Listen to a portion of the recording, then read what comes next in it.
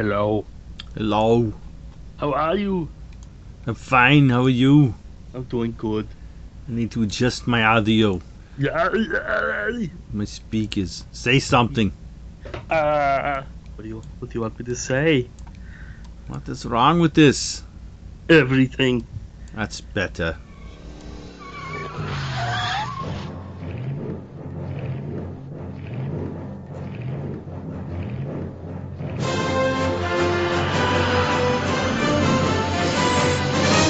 Back to the bin.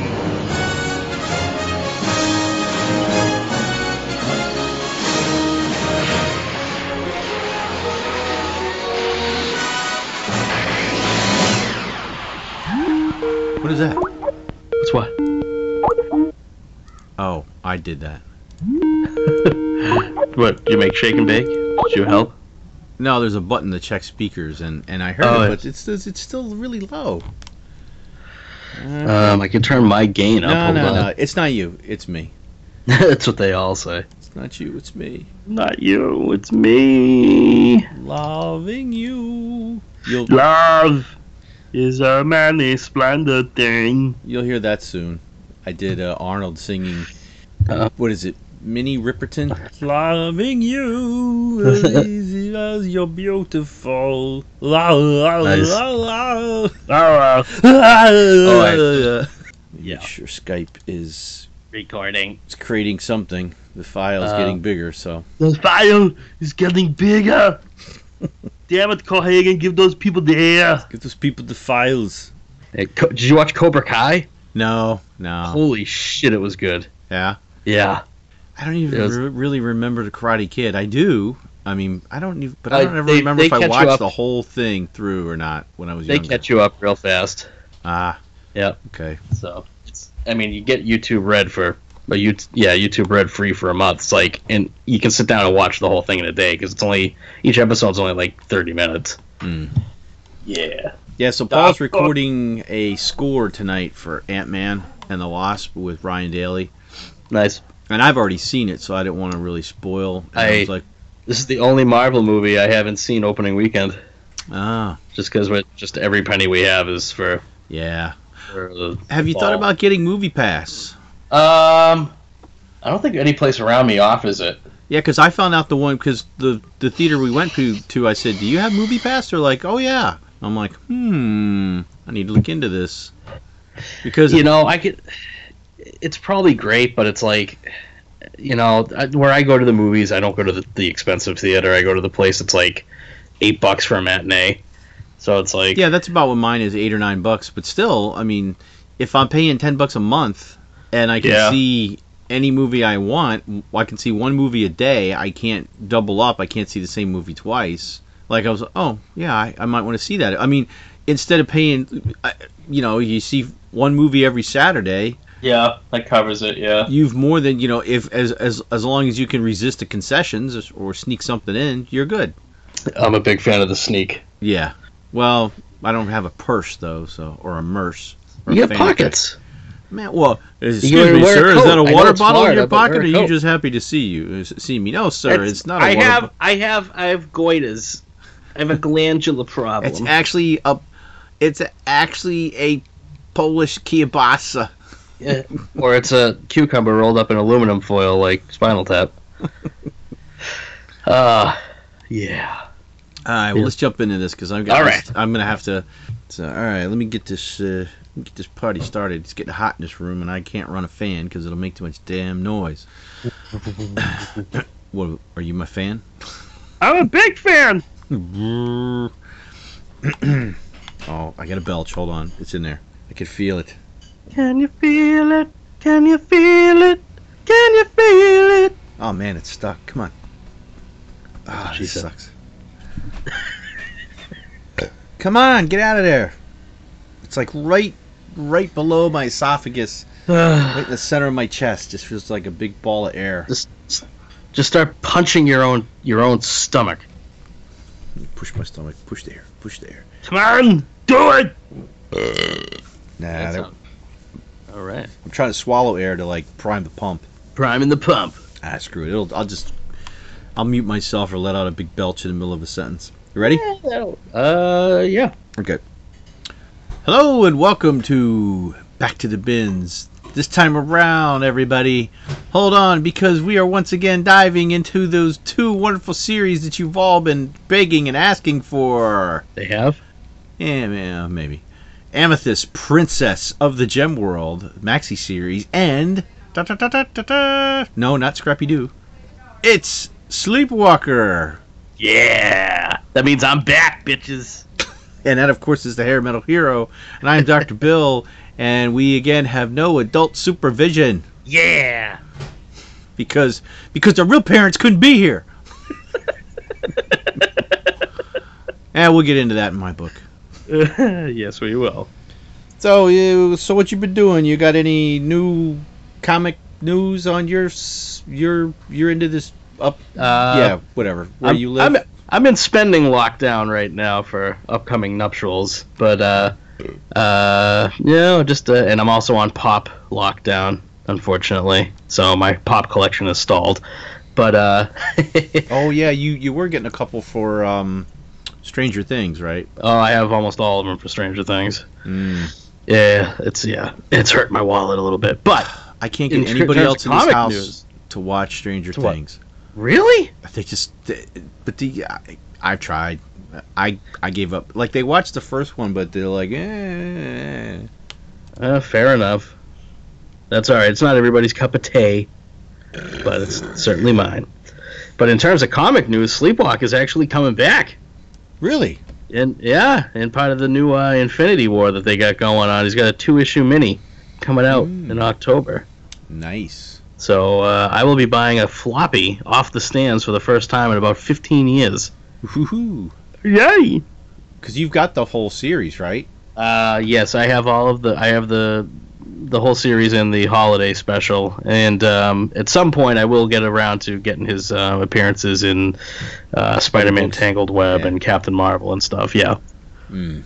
Okay. Cool. Any news on the movie? Is it kind of stalled? The guys are plugging away. No, it hasn't stalled. They're plugging. I'm friends with one of the directors and writers on that, and no, he posts stuff pretty regularly.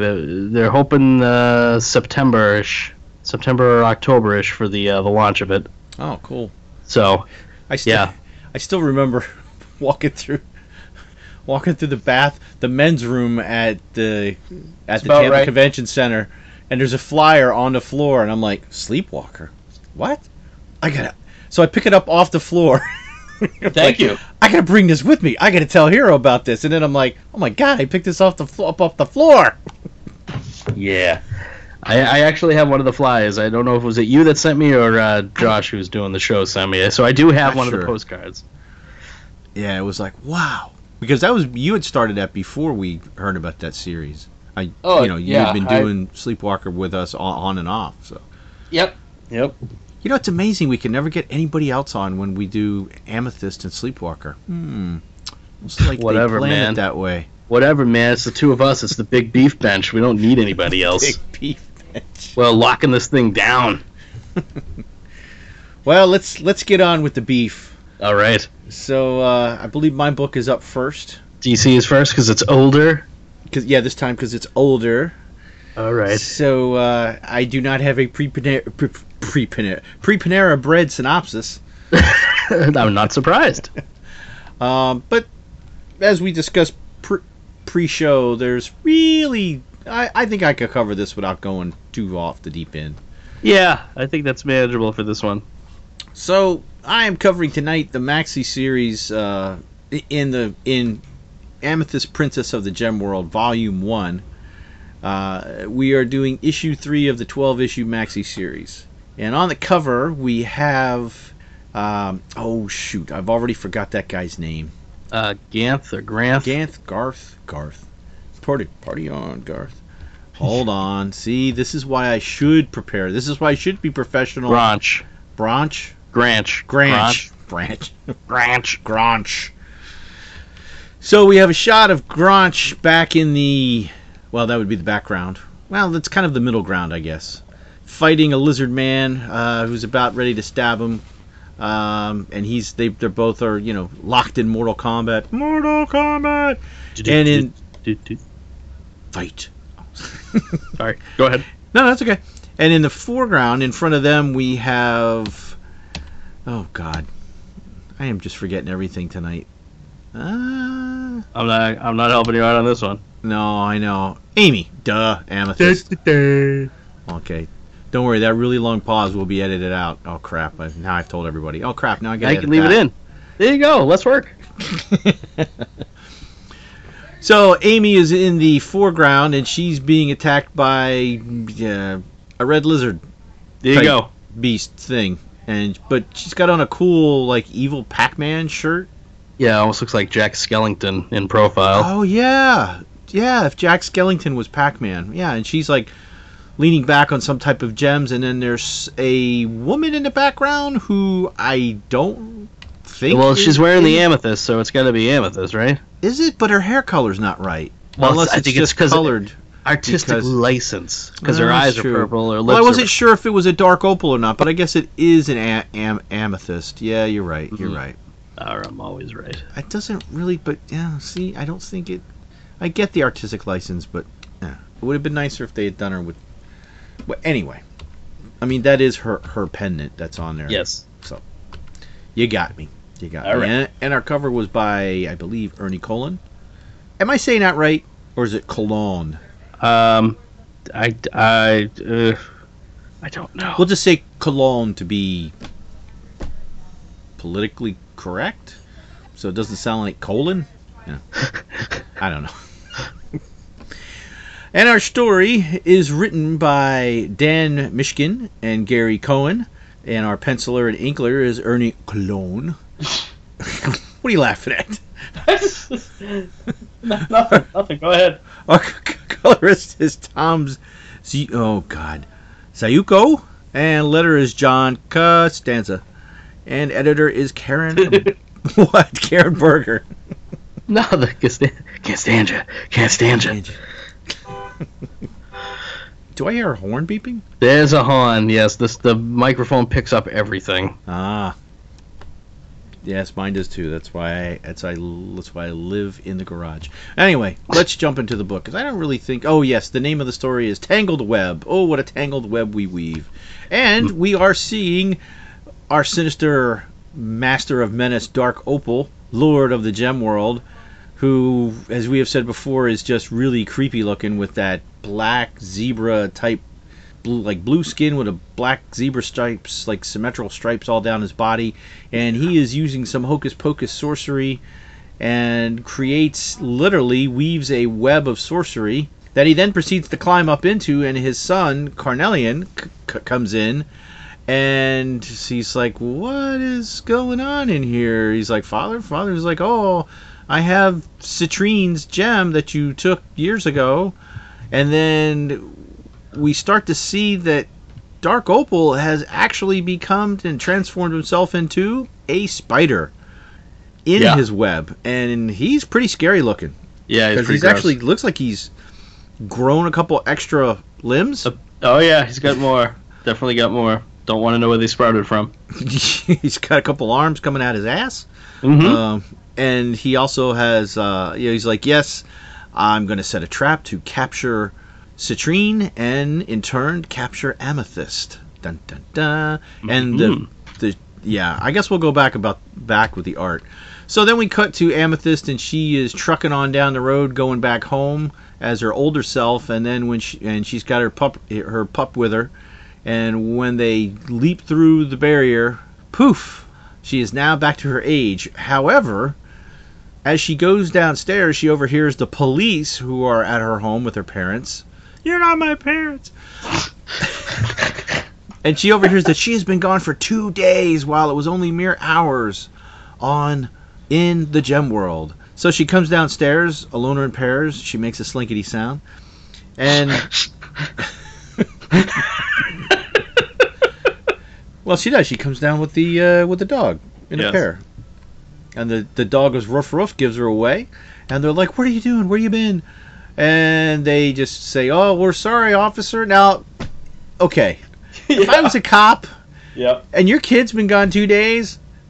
I would not say, I understand, Mr. Winston. I've got 2 teenagers of my own. I'm just glad she's all right. You have failed, sir, as a policeman. You have failed. The artwork for him kind of reminds me of like either Stanley from The Office or the cop that's in Big Lebowski. I wouldn't hold out much hope for the credence. Like, so I could see maybe that's just his personality. I was thinking like, more of the character that what is it? Reginald, what's his name played? Reginald Vell Johnson. Yeah, just bag him. Welcome to the party, pal. So, so then Amy starts to talk to the dog. What do I do, Taft? Do I tell the truth? And the dog's like, I don't understand you. I'm a dog. And the parent's like, what do you mean you won't tell us where you were? I don't know, Mom. I said I can't. Because you'd send me to a shrink, which, hey, oddly enough, her mom is a shrink and takes offense at that. And then she's like, well, have I done so? She starts to use her shrink talk on her, and Amy is almost falls for it. Goes, wait a second. Hey, now. Hold on. You're trying to shrink me. What a world. So her dad tries to, butt her up and say, oh, you can talk to me. You do anything you want to talk about. Oh, yeah? Yeah? Because, we care about you. Why should you two care about me? You're not my real parents anyway. Whoa. And we cut back to Lord Opal, who is looking not quite so zebra stripery, but man, he's a little off model. I wonder but I don't know if maybe that's tax from doing his magics, perhaps. I don't know. We'll have to keep an eye on that in future issues. And comes Lord Oh, you know what? That's right. We turn the next page and he's back to being stripy. So somebody goofed. Uh-oh. So, but I love that shot on the next page where Opal sees Sardonyx, but the view we have is a reflection of Opal's eyeball filling half the page, and Sardonyx is just like, huh? Hey, Dark Opal, I have some news. Yeah, we didn't, so he's been avoiding Opal, hoping that Carnelian would take Opal's wrath, but he discovers that Amethyst had actually been whisked away to Earth, and he's like, well, how could Citrine have taken her to Earth? Well, it's because, and now we get a little backstory, is that one of the reasons, that Carnelian is not really Dark Opal's birth son. He too has been adopted, and he was stolen from Earth. Whoa. Because all of Dark Opal's real progenitor, anyway, his kids, it's your kids, Marty. They're ugly. And basically, because they were tainted by evil deformity, and they were all cast to a place where Dark Opal keeps them imprisoned. And then we cut back to Granch, who is talking with Citrine. I keep wanting to say Satine, but there's no way she looks like what's her name? I kept thinking Citronella. We're gonna light you, and the mosquitoes won't bother us. Mosquitoes will never come around. I do have to say, some of Dark Opal's kids are pretty gruesome looking, but it's not their fault. They're probably not bad kids. They're just misunderstood. Yeah, they look like Wolfmen. They looks like Spock gone bad. Yeah, I was gonna say he kind of looks. Yeah, the one that kind of looks like Clarion, the Witch Boy, a little bit. Yeah. Then there's the guy with the guy with the eye in his forehead. Then the guy behind him's got derp face. There's like a devil-looking guy. Yeah, there's all kinds of just freaks. So, and we find out that Granch is the first freak, so to speak. He was Dark Opal's, I believe, his first son, and he too was cast out. But he escaped and got better. No. He got better. But Citrine gives Granch 2 amethysts to aid him on his journey once he is able to find his, he plans to go break into the prison where all his brothers and sisters are kept. I gotta say, Dark Opal was really getting busy, because there was a lot of kids in those pictures. Like a half dozen. Yeah. But, well, I don't know. Between the two pictures, there might be a dozen, because they look different in some of the pictures. Oh, yeah. Yeah. All right, yep. So, we cut back and forth a little bit, back to Earth. Oh, sorry. See, I'm jumping around. Citronella gives Granch the amethyst so that he'll be able to track his way out. He needs to leave one at the entrance when he goes into the labyrinth to get his brothers and sisters, and the other one will help guide him back out. We cut back to Earth, and the parents are still just kind of like, they're talking about the woman in yellow. How did she find out she's adopted? Maybe she's just making it up. And the dad's like, no, I'm not buying it. She knew. She knows. Meanwhile, in Emerson Junior High School, Amethyst is looking up her birthstone and just discussing it with one of her friends, who whips out her birthstone, which is an opal, and she freaks the F out. Yeah. A dark opal. Yeah. So, and again, I just can't stand the freckles on her face. I know they're trying to make her look young. I know, but she's got Robert Davi face. I mean, there's not much you can do about it. I guess, or Morgan Freeman freckles. I don't know. She got Freeman freckles. So we cut to Granch in a scene that is, I guess, just in there to kind of fill her. I guess it's interesting. He's on his way. He's playing with Bambi and friends, going through the forest, and suddenly he's grabbed by a wind demon, who at first I thought kind of looked like the dragon from the Neverending Story. It doesn't quite look like Falcor. It looks more like a... Well, no, like an evil version of Falcor. An evil... Okay, fair enough. Yeah, not a friend. Yeah, it doesn't look friendly at all. And then you notice on the next page there's like multiple wind demons, and basically they've grabbed him and they're gonna rip me to shreds. Oh my god! But if I just go limp, they'll get tired of me and drop me, which they do. Playing dead works in everything. Yep. So it drops him in the forest in front of a mausoleum where there's a giant alligator. As you Wally do. Gator. So he goes to fight the alligator, because that is the guardian to the mausoleum, the entrance to the underworld where his brothers and sisters are kept, his siblings. And he fights and fights and fights and fights and fights. Fight. A piece of one of the gems in the local vicinity breaks off, and he stabs him in the tail, pinning him down, and then jumps on his neck and crack! Yeah. Breaks his neck. And then and of course, but he knew this all along, that the preacher's mouth is actually the opening to the labyrinth, and he either, by the drawings, I would say that the mouth grows, he doesn't shrink. Yes. And he walks into the gullet of said alligator and continues his journey. Mm-hmm. We then cut back to Castle Amethyst, and I really thought that there was something up with this woman, with Citronella. Well, she's got evil eyes. She does. Eyes. She's got those Meg Foster evil-in eyes, and but she looks like Dr. Girlfriend from the Venture Brothers a little bit. So while she's there, what I believe is Fawn is her name. Citronella receives Citronella. See, once again we've slipped right into that. Yep.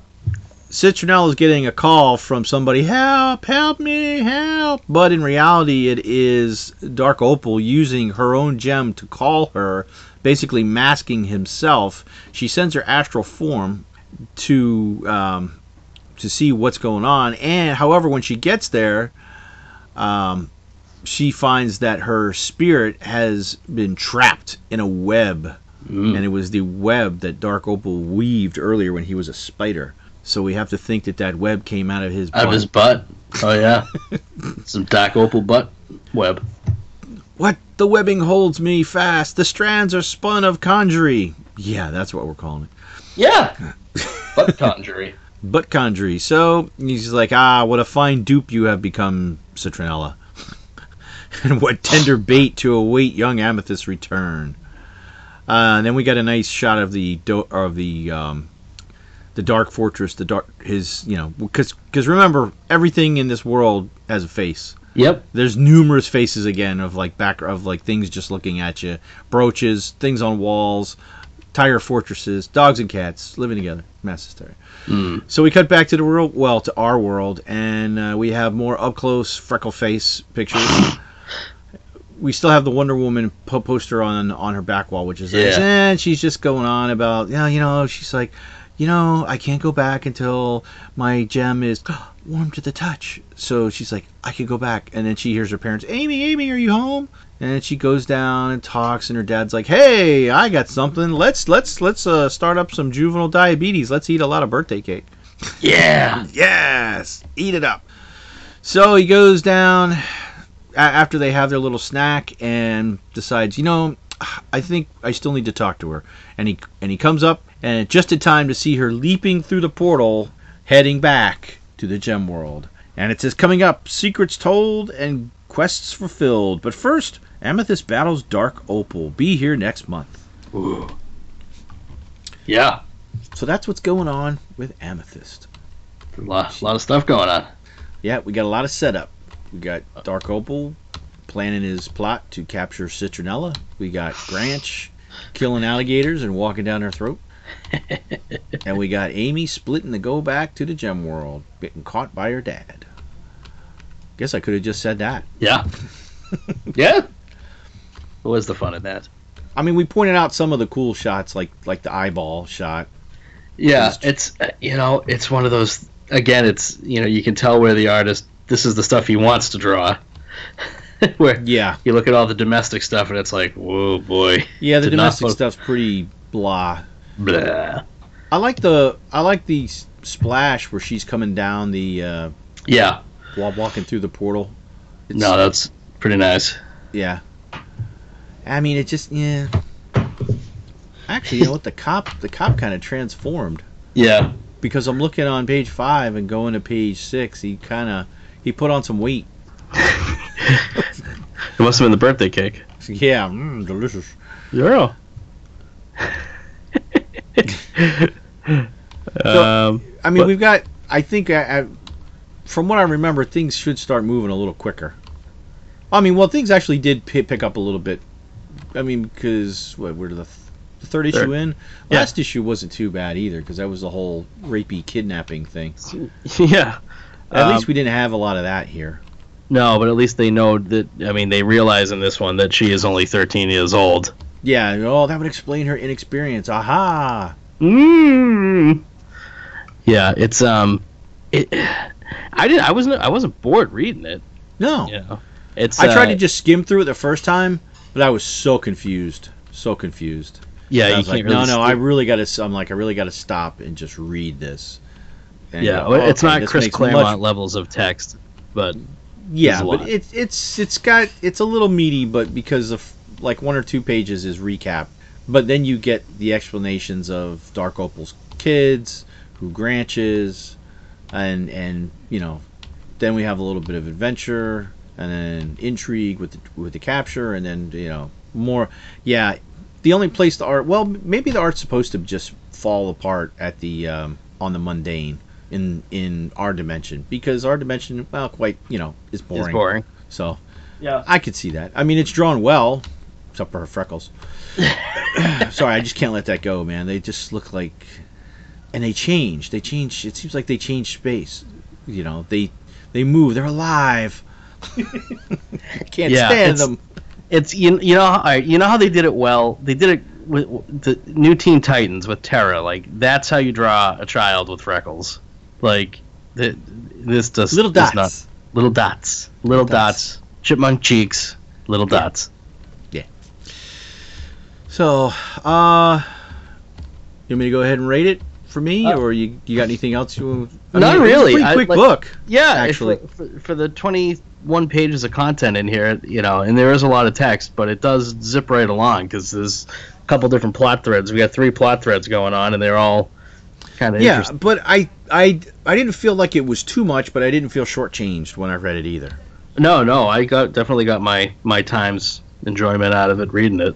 Yeah, and this is what I was saying. I remember I brought this up to Paul a couple of shows ago, that I kind of like at what point did we get the balance between too much exposition and not enough? And I think this is that time period to where everything kind of balanced out. at least in some books. I mean, there's still some books today. I think the new Marvel 2-in-1 kind of does that. It's pretty balanced. We'll see what happens when the Fantastic Four starts back up in like a month or so. Yeah. Be curious to know as well how it's. Yeah. So, all right. Well, let me give my grade. The front cover, it's pretty dark. It is dark. A lot of black. But it kind of makes the character stand out. And I feel like an idiot because I didn't realize that was Amethyst in the background. Until you brought it to my attention. Because I was thinking she should have been blonde. But I get it. I'm a dummy. I'm going to give the cover a B+. The interior art, I still love all the columns and the brooches and the things on tables and statues and everything in this world having a little face that's watching you, judging you. Everything judges you in this world. Like on page 9, where Dark Opal is talking about Citronella. Thank you. Oh yeah, you know what? I forgot to mention that the reason she was able to steal Amethyst away is because at the same time Dark Opal sent someone to Earth to kidnap a heir. She basically piggybacked along for the ride and used his spell to cover her transportation there, which was pretty sneaky. Pretty shrewd, Citronella. Yeah. But in that picture at the top of the page, look at Dark Opal's brooch. Yep, it's looking into the flashback. It's looking into the flashback like, you bitch. Curse you, Citronella. Curse you and your candles, too.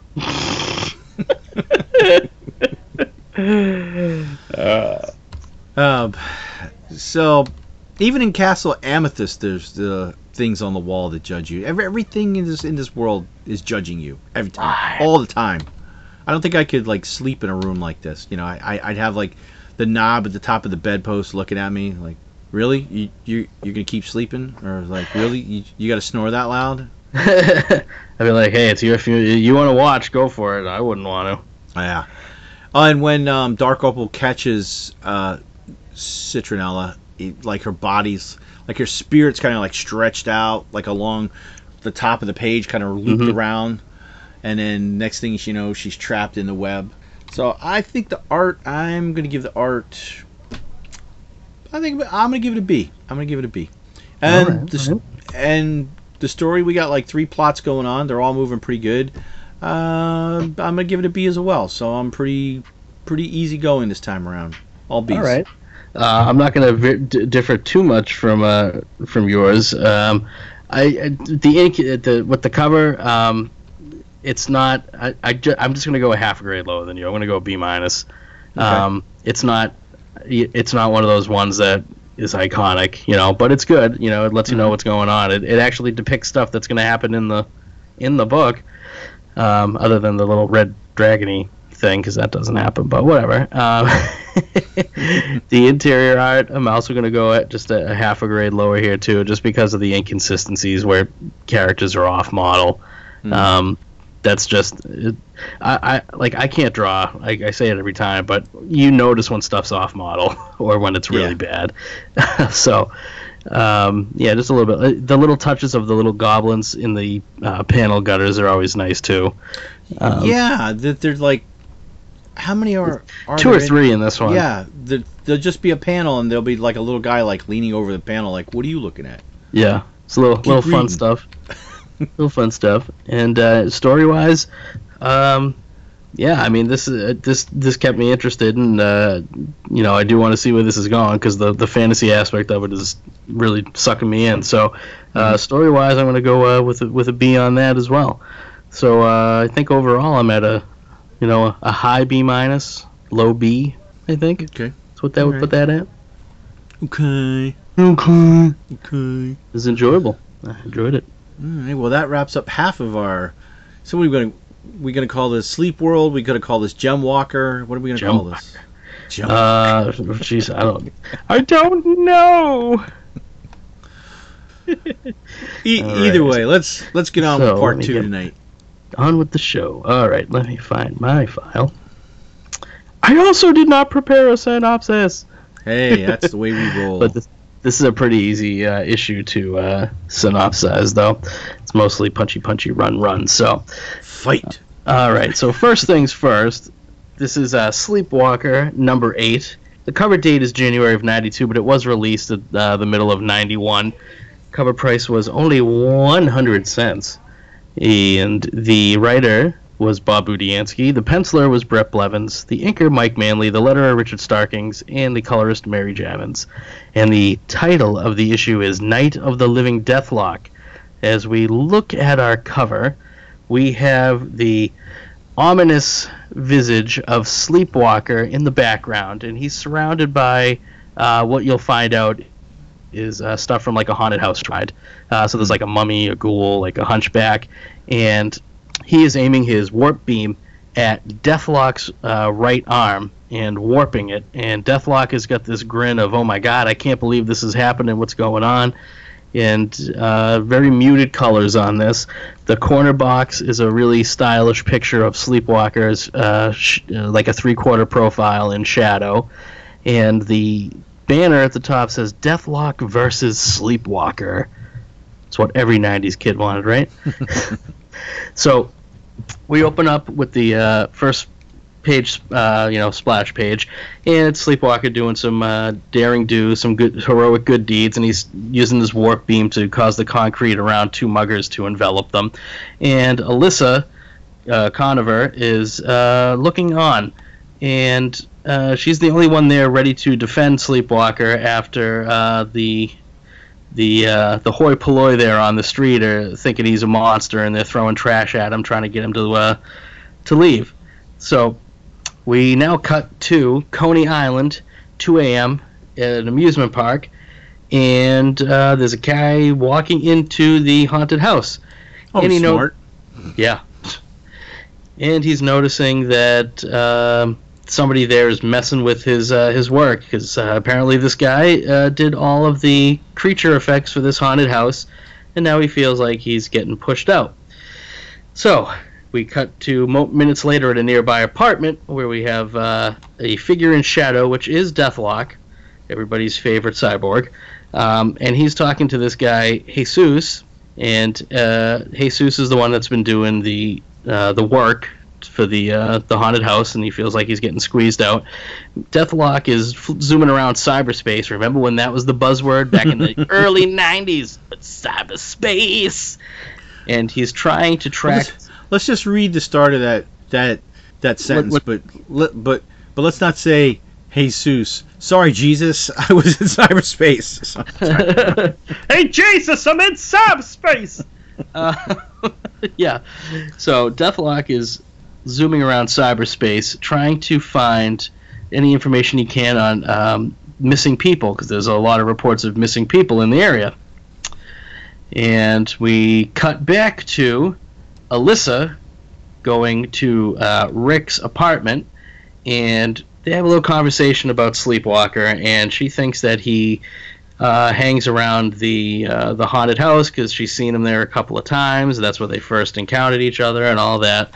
So, and what's that? So Rick is back, though, because he was gone. He was still gone at the end of last issue, right? Or am I not remembering that correctly? The Infinity... No, he was back. Was he? Oh, okay. Yeah, I think I guess he was missing at the beginning of it. And then, he blipped out, right. And then the Infinity Gauntlet happened, and then, okay, great.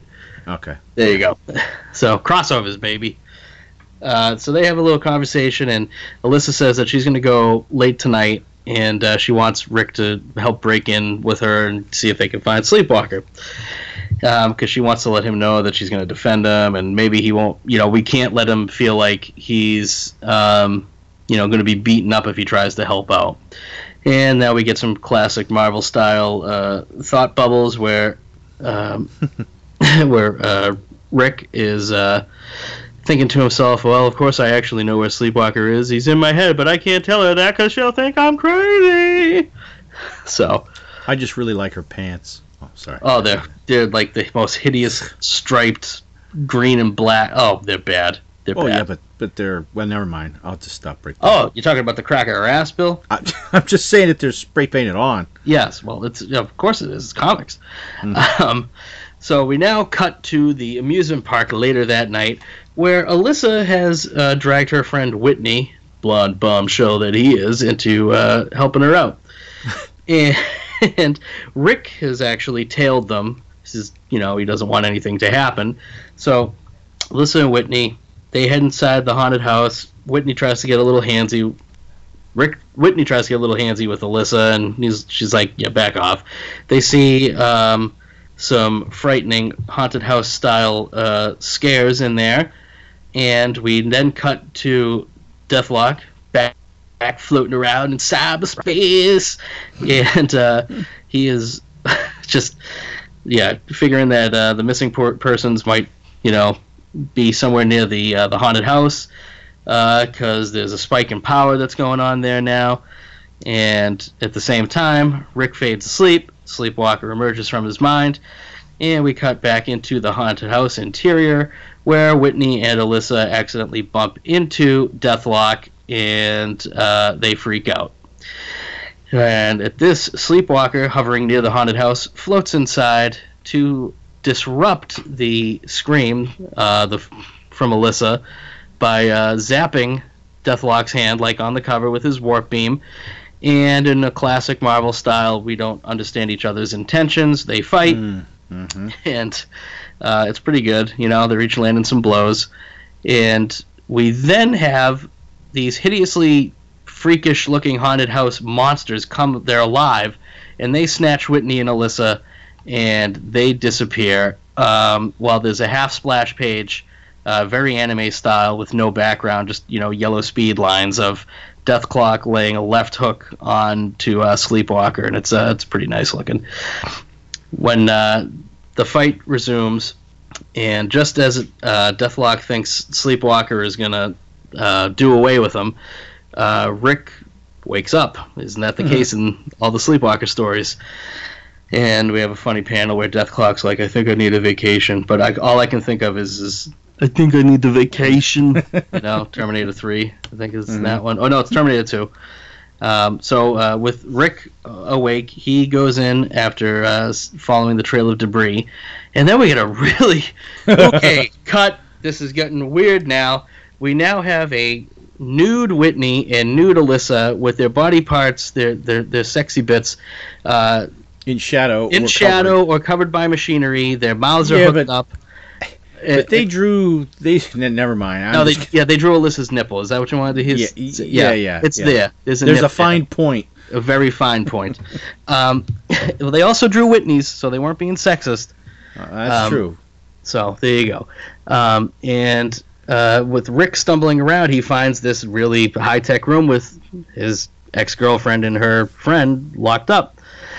And all of a sudden, he's grabbed from behind by some monstrous hands, and we are introduced to the villain, the actual villain of this issue, Mr. FX. And, the guy from the Brian Dennehy and the other dude movie? Yeah, a little bit.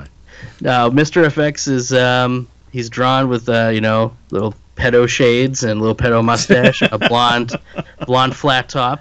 And he's heavily in shadows. It's something Ditko might have drawn, rest in peace. And now Rick is also tied up into one of these machines, like Alyssa, except he's not stripped naked, so I don't know why. And we get the spiel from Mr. Effects saying that his monster effects are the best because they're actually people that he's messed with and that he's controlling their minds. So... We go cut back to somewhere else in the haunted house where Deathlok is taking on a bunch of the monstrous people that Mr. Effects has sicked on him, and he's not able to fight them all off. He does a big power surge to try to get them all away, and he's trying to repair himself. And because of this, he is also now locked up. And again, Mr. Effects is going on his evil spiel, and Deathlok realizes that he's the guy that's responsible for all the kidnappings.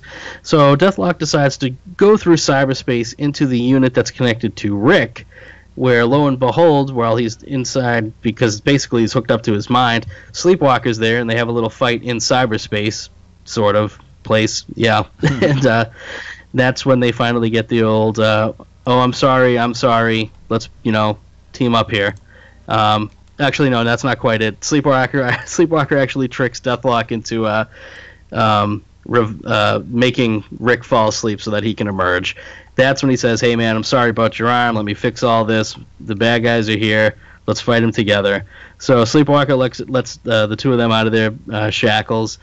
There's a couple nice horizontal double panels where the two of them are fighting. Sleepwalker is holding the monsters off in the physical realm, while Deathlok goes into the cyber realm to deactivate, is that even a word? To deactivate the remote control on all of these monster people.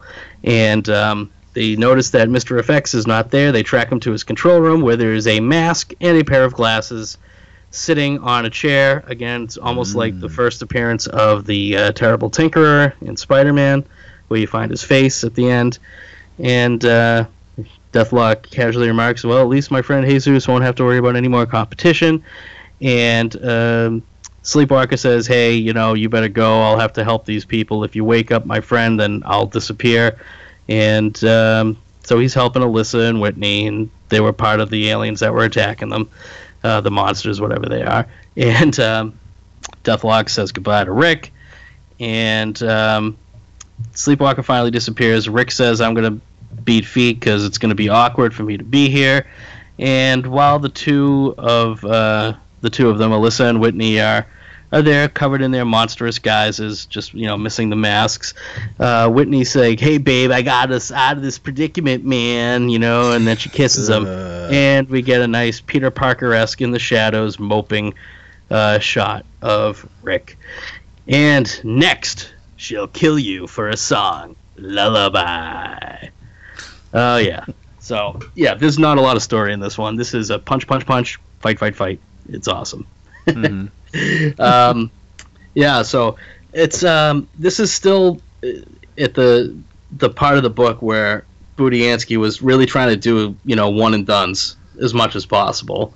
Just because you pay your buck for the issue and you get a whole story, and you get a whole story right here. Well, does FX return? No. Oh, so no, very few recurring. Sleepwalker is usually fighting a one-off villain or a Marvel staple. Got to sell those books. So I like that the editor put a editor's note after the word cyberspace. I know. So hey man, you might not have heard of this thing, man. Deathlok can transmit an electrical digitized form of himself through wires into cyberspace, the electronic realm that connects to innumerable electronic networks. Digital Dawn. I heard it was a series of tubes. Yeah. So it was a nice touch. It is. Look, this is back when you'd actually get. I know. Editorial. Yeah, people may not be familiar with cyber. What we're talking 92. Cyberspace back then was barely. I mean, I don't even remember getting dial up until like the 94, 95, and then it was like. Beep, beep, and nobody could use the phone. Yep. Take 3 minutes to download a photo. Oh my God! Now I'm just thinking of you. You kind of look like the comic book guy from The Simpsons. Were you trying to download naked pictures of Captain Janeway? Is that you? Captain Janeway, please! I was trying to get Terry Hatcher wrapped up in a Superman cape. Everybody had that one. I know, but it took forever to download. I know, it was terrible. It's now you can just poof, it's there. Yes. It kind of took the fun out of things. It took the anticipation out of things. No, it didn't. Now you just take your phone and wherever you want with you, and you're all set. There's something to be said about hunting things down and savoring and enjoying things line by line as the picture fills in. It's just not the same. Well, wait, I think I've gone a little too off Yeah, that's neither here nor there. And again... Well, wait a minute. If it's neither here nor there, then what the hell is it? I don't know. Up your butt. I don't care. Up your butt with a web. Oh. Yeah. With a web, yeah. With a web, Mr. Carter. Again, so Sleepwalker is also suffering the same fate as Amethyst, where the stuff that would be boring in real life isn't really drawn that excitingly, but the stuff that is rock'em sock'em or monstrous or creepy is better rendered. And it's, again, there's a lot of off model in this too. And and it's not bad. It's just the consistency in terms of artwork. If it's not Sleepwalker or the guest star, because even Alyssa, sometimes they make her look not great, and she's usually drawn like a smoke show. So I don't know. Yeah, but FX never comes back. Deathlok never appears again.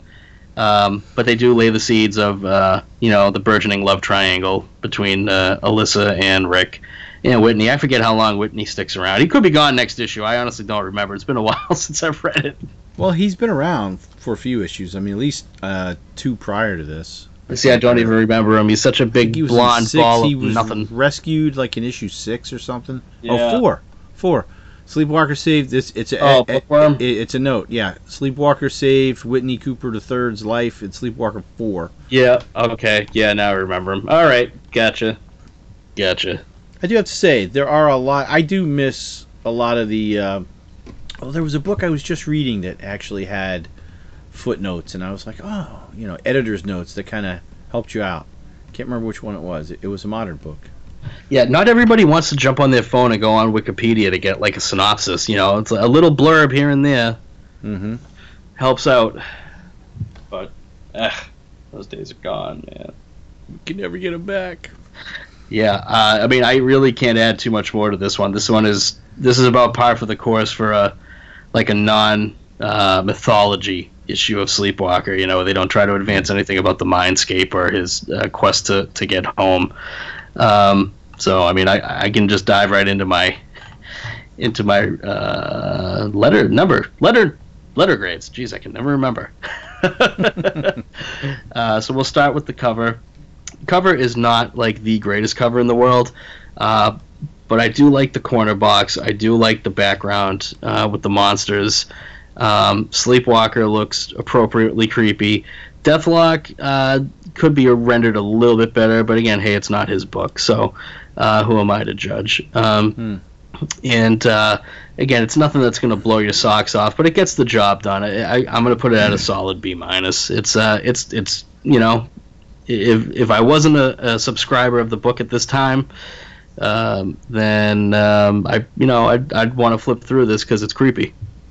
In terms of the interior art, again, man, it's that dichotomy between the fun stuff and the mundane stuff, and I want to give it a B-, but again, it's just there's a lot of scratchiness to it and a lot of inconsistency and a lot of I don't want to draw a background here. I just want to draw the figures, so I got to give it a C+.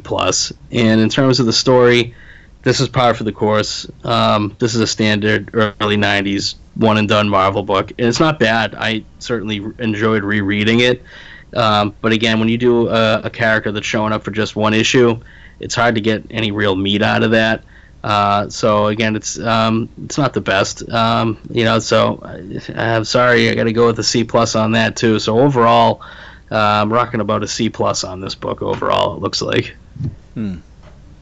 Well, kind of like what I did with the last issue, I try to just like skim through it to see if I can get the gist of the story, mainly from the art. Yeah. And I was way off when I went back and read it, because somehow I thought at the end that Whitney and Alyssa were actually transformed into those creatures, and like they fell in love because they were transformed. Wow. and that I thought he was looking on with the Peter Parker look because he was sad because he couldn't save them. I'm like, what? So then I went back and read it, and I'm like, oh, okay, I totally got it. That's not what happened at all. Reading is fundamental, Bill. But try it sometimes. Try not to read anything and just see what story you get just from the visuals. Yeah, definitely in terms of visual storytelling, not getting it through just the art. I mean, I kind of had the gist. I was along the same lines, because in my mind, some guy was transforming people into creatures, which was kind of correct, but I thought he was like permanently transforming them. No. Just mind controlling them with costumes. And then when I got to the one where they were trussed up naked, I was like, what? That's what you like. What's going on here? Whoa. So for the cover, the only thing that really is not that good on the cover is Deathlok. His face just looks off. Yeah, it's rendered better inside the book, actually. Yeah, it looks like somebody gave him Cable's arms and legs. I mean, yeah, it's just got that techno-organic virus look to it that Cable seemed to had. And I kind of, I mean, like the original Deathlok was more machine looking, right. Not so organic techno looking. No, it was a little rougher around the edges. Yeah. And he wasn't really drawn as bulky either, was he? No, he was leaner. He was thin. Yeah. So, I think the cover, I'm gonna give it a C. I'm gonna give it a C. The interior art, when the warp beam gets used, it's pretty cool. But like you said, like the mundane is pretty mundane. Yeah. And there's a lot of black in this issue too. Like there's no. Yeah, everything happened at night and it's dark and it's scary. But even like the close up of Deathlok on right after with the one that has the editor's note about cyberspace. Not real fond of that picture. No. I am fond of Alyssa's pants, but moving on from that. Send all hate mail to Dr. Bill at Back to the Bins. I think I'm gonna go with a C+ on the art. The story, it's a one and done, but it's it's doing a little bit to build the mystique. That maybe people are starting to think that Sleepwalker is not a villain. And like you said, the creation of the love triangle going on. I'll give that like a C+ B-. So I think we're looking at about overall C for myself. All right, so this book overall is getting like a between a C and a C+. So take that as you will. It's getting like a 76 overall. If we were gonna do passing. It's passing. It's a high pass. It's average. No, it's not even a high pass. It's average. It's average. It's average. Whereas the last one was maybe just a hair above average. Well, it had a far more interesting villain, and to be able to tell a one-off in a crossover and have it be that entertaining is tough. Yeah. So, well, I guess with that we are finished again from delving into the Gem Walker. The Gem Walker. Gem Walker!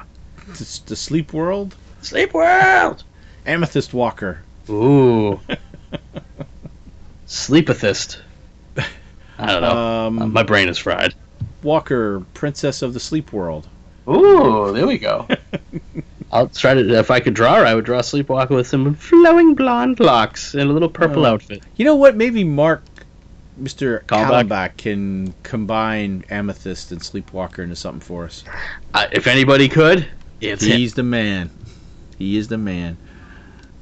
So, all right. Well, I guess with that, we bid everyone adieu, and we'll let you back.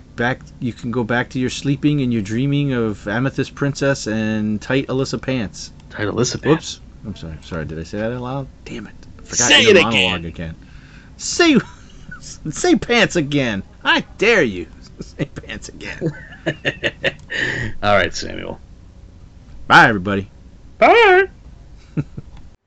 Thank you so much for listening to our show, and we hope you'll continue to join us each and every week for more good old-fashioned comic book back issue awesomeness. You can contact Back to the Bins to leave feedback, comments, questions, suggestions, and criticisms via email at bins@twotruefreaks.com or by joining the Back to the Bins group on Facebook.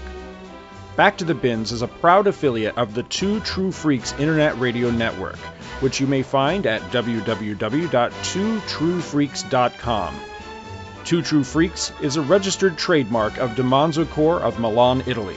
All rights reserved.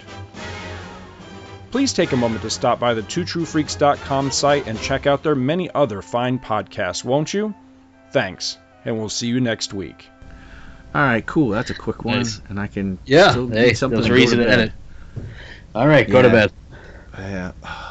Although I'm going to be tempted to see if Paul started recording and maybe just make a guest appearance on the other one. I don't know. I should just go to bed. Okay. I should eat something and go to bed. Go to bed. Yeah. I'm going to get up early tomorrow. Yeah, so go to bed. All right, man. I don't want to hear about you being Florida man because you didn't sleep enough. Florida man falls asleep at wheel. Yeah. Kills family of sleepwalkers. What? Oh man. Said, but I was Princess Amethyst. What happened? What? Where am I? All right, dude. All right. I'll see you later. You got it.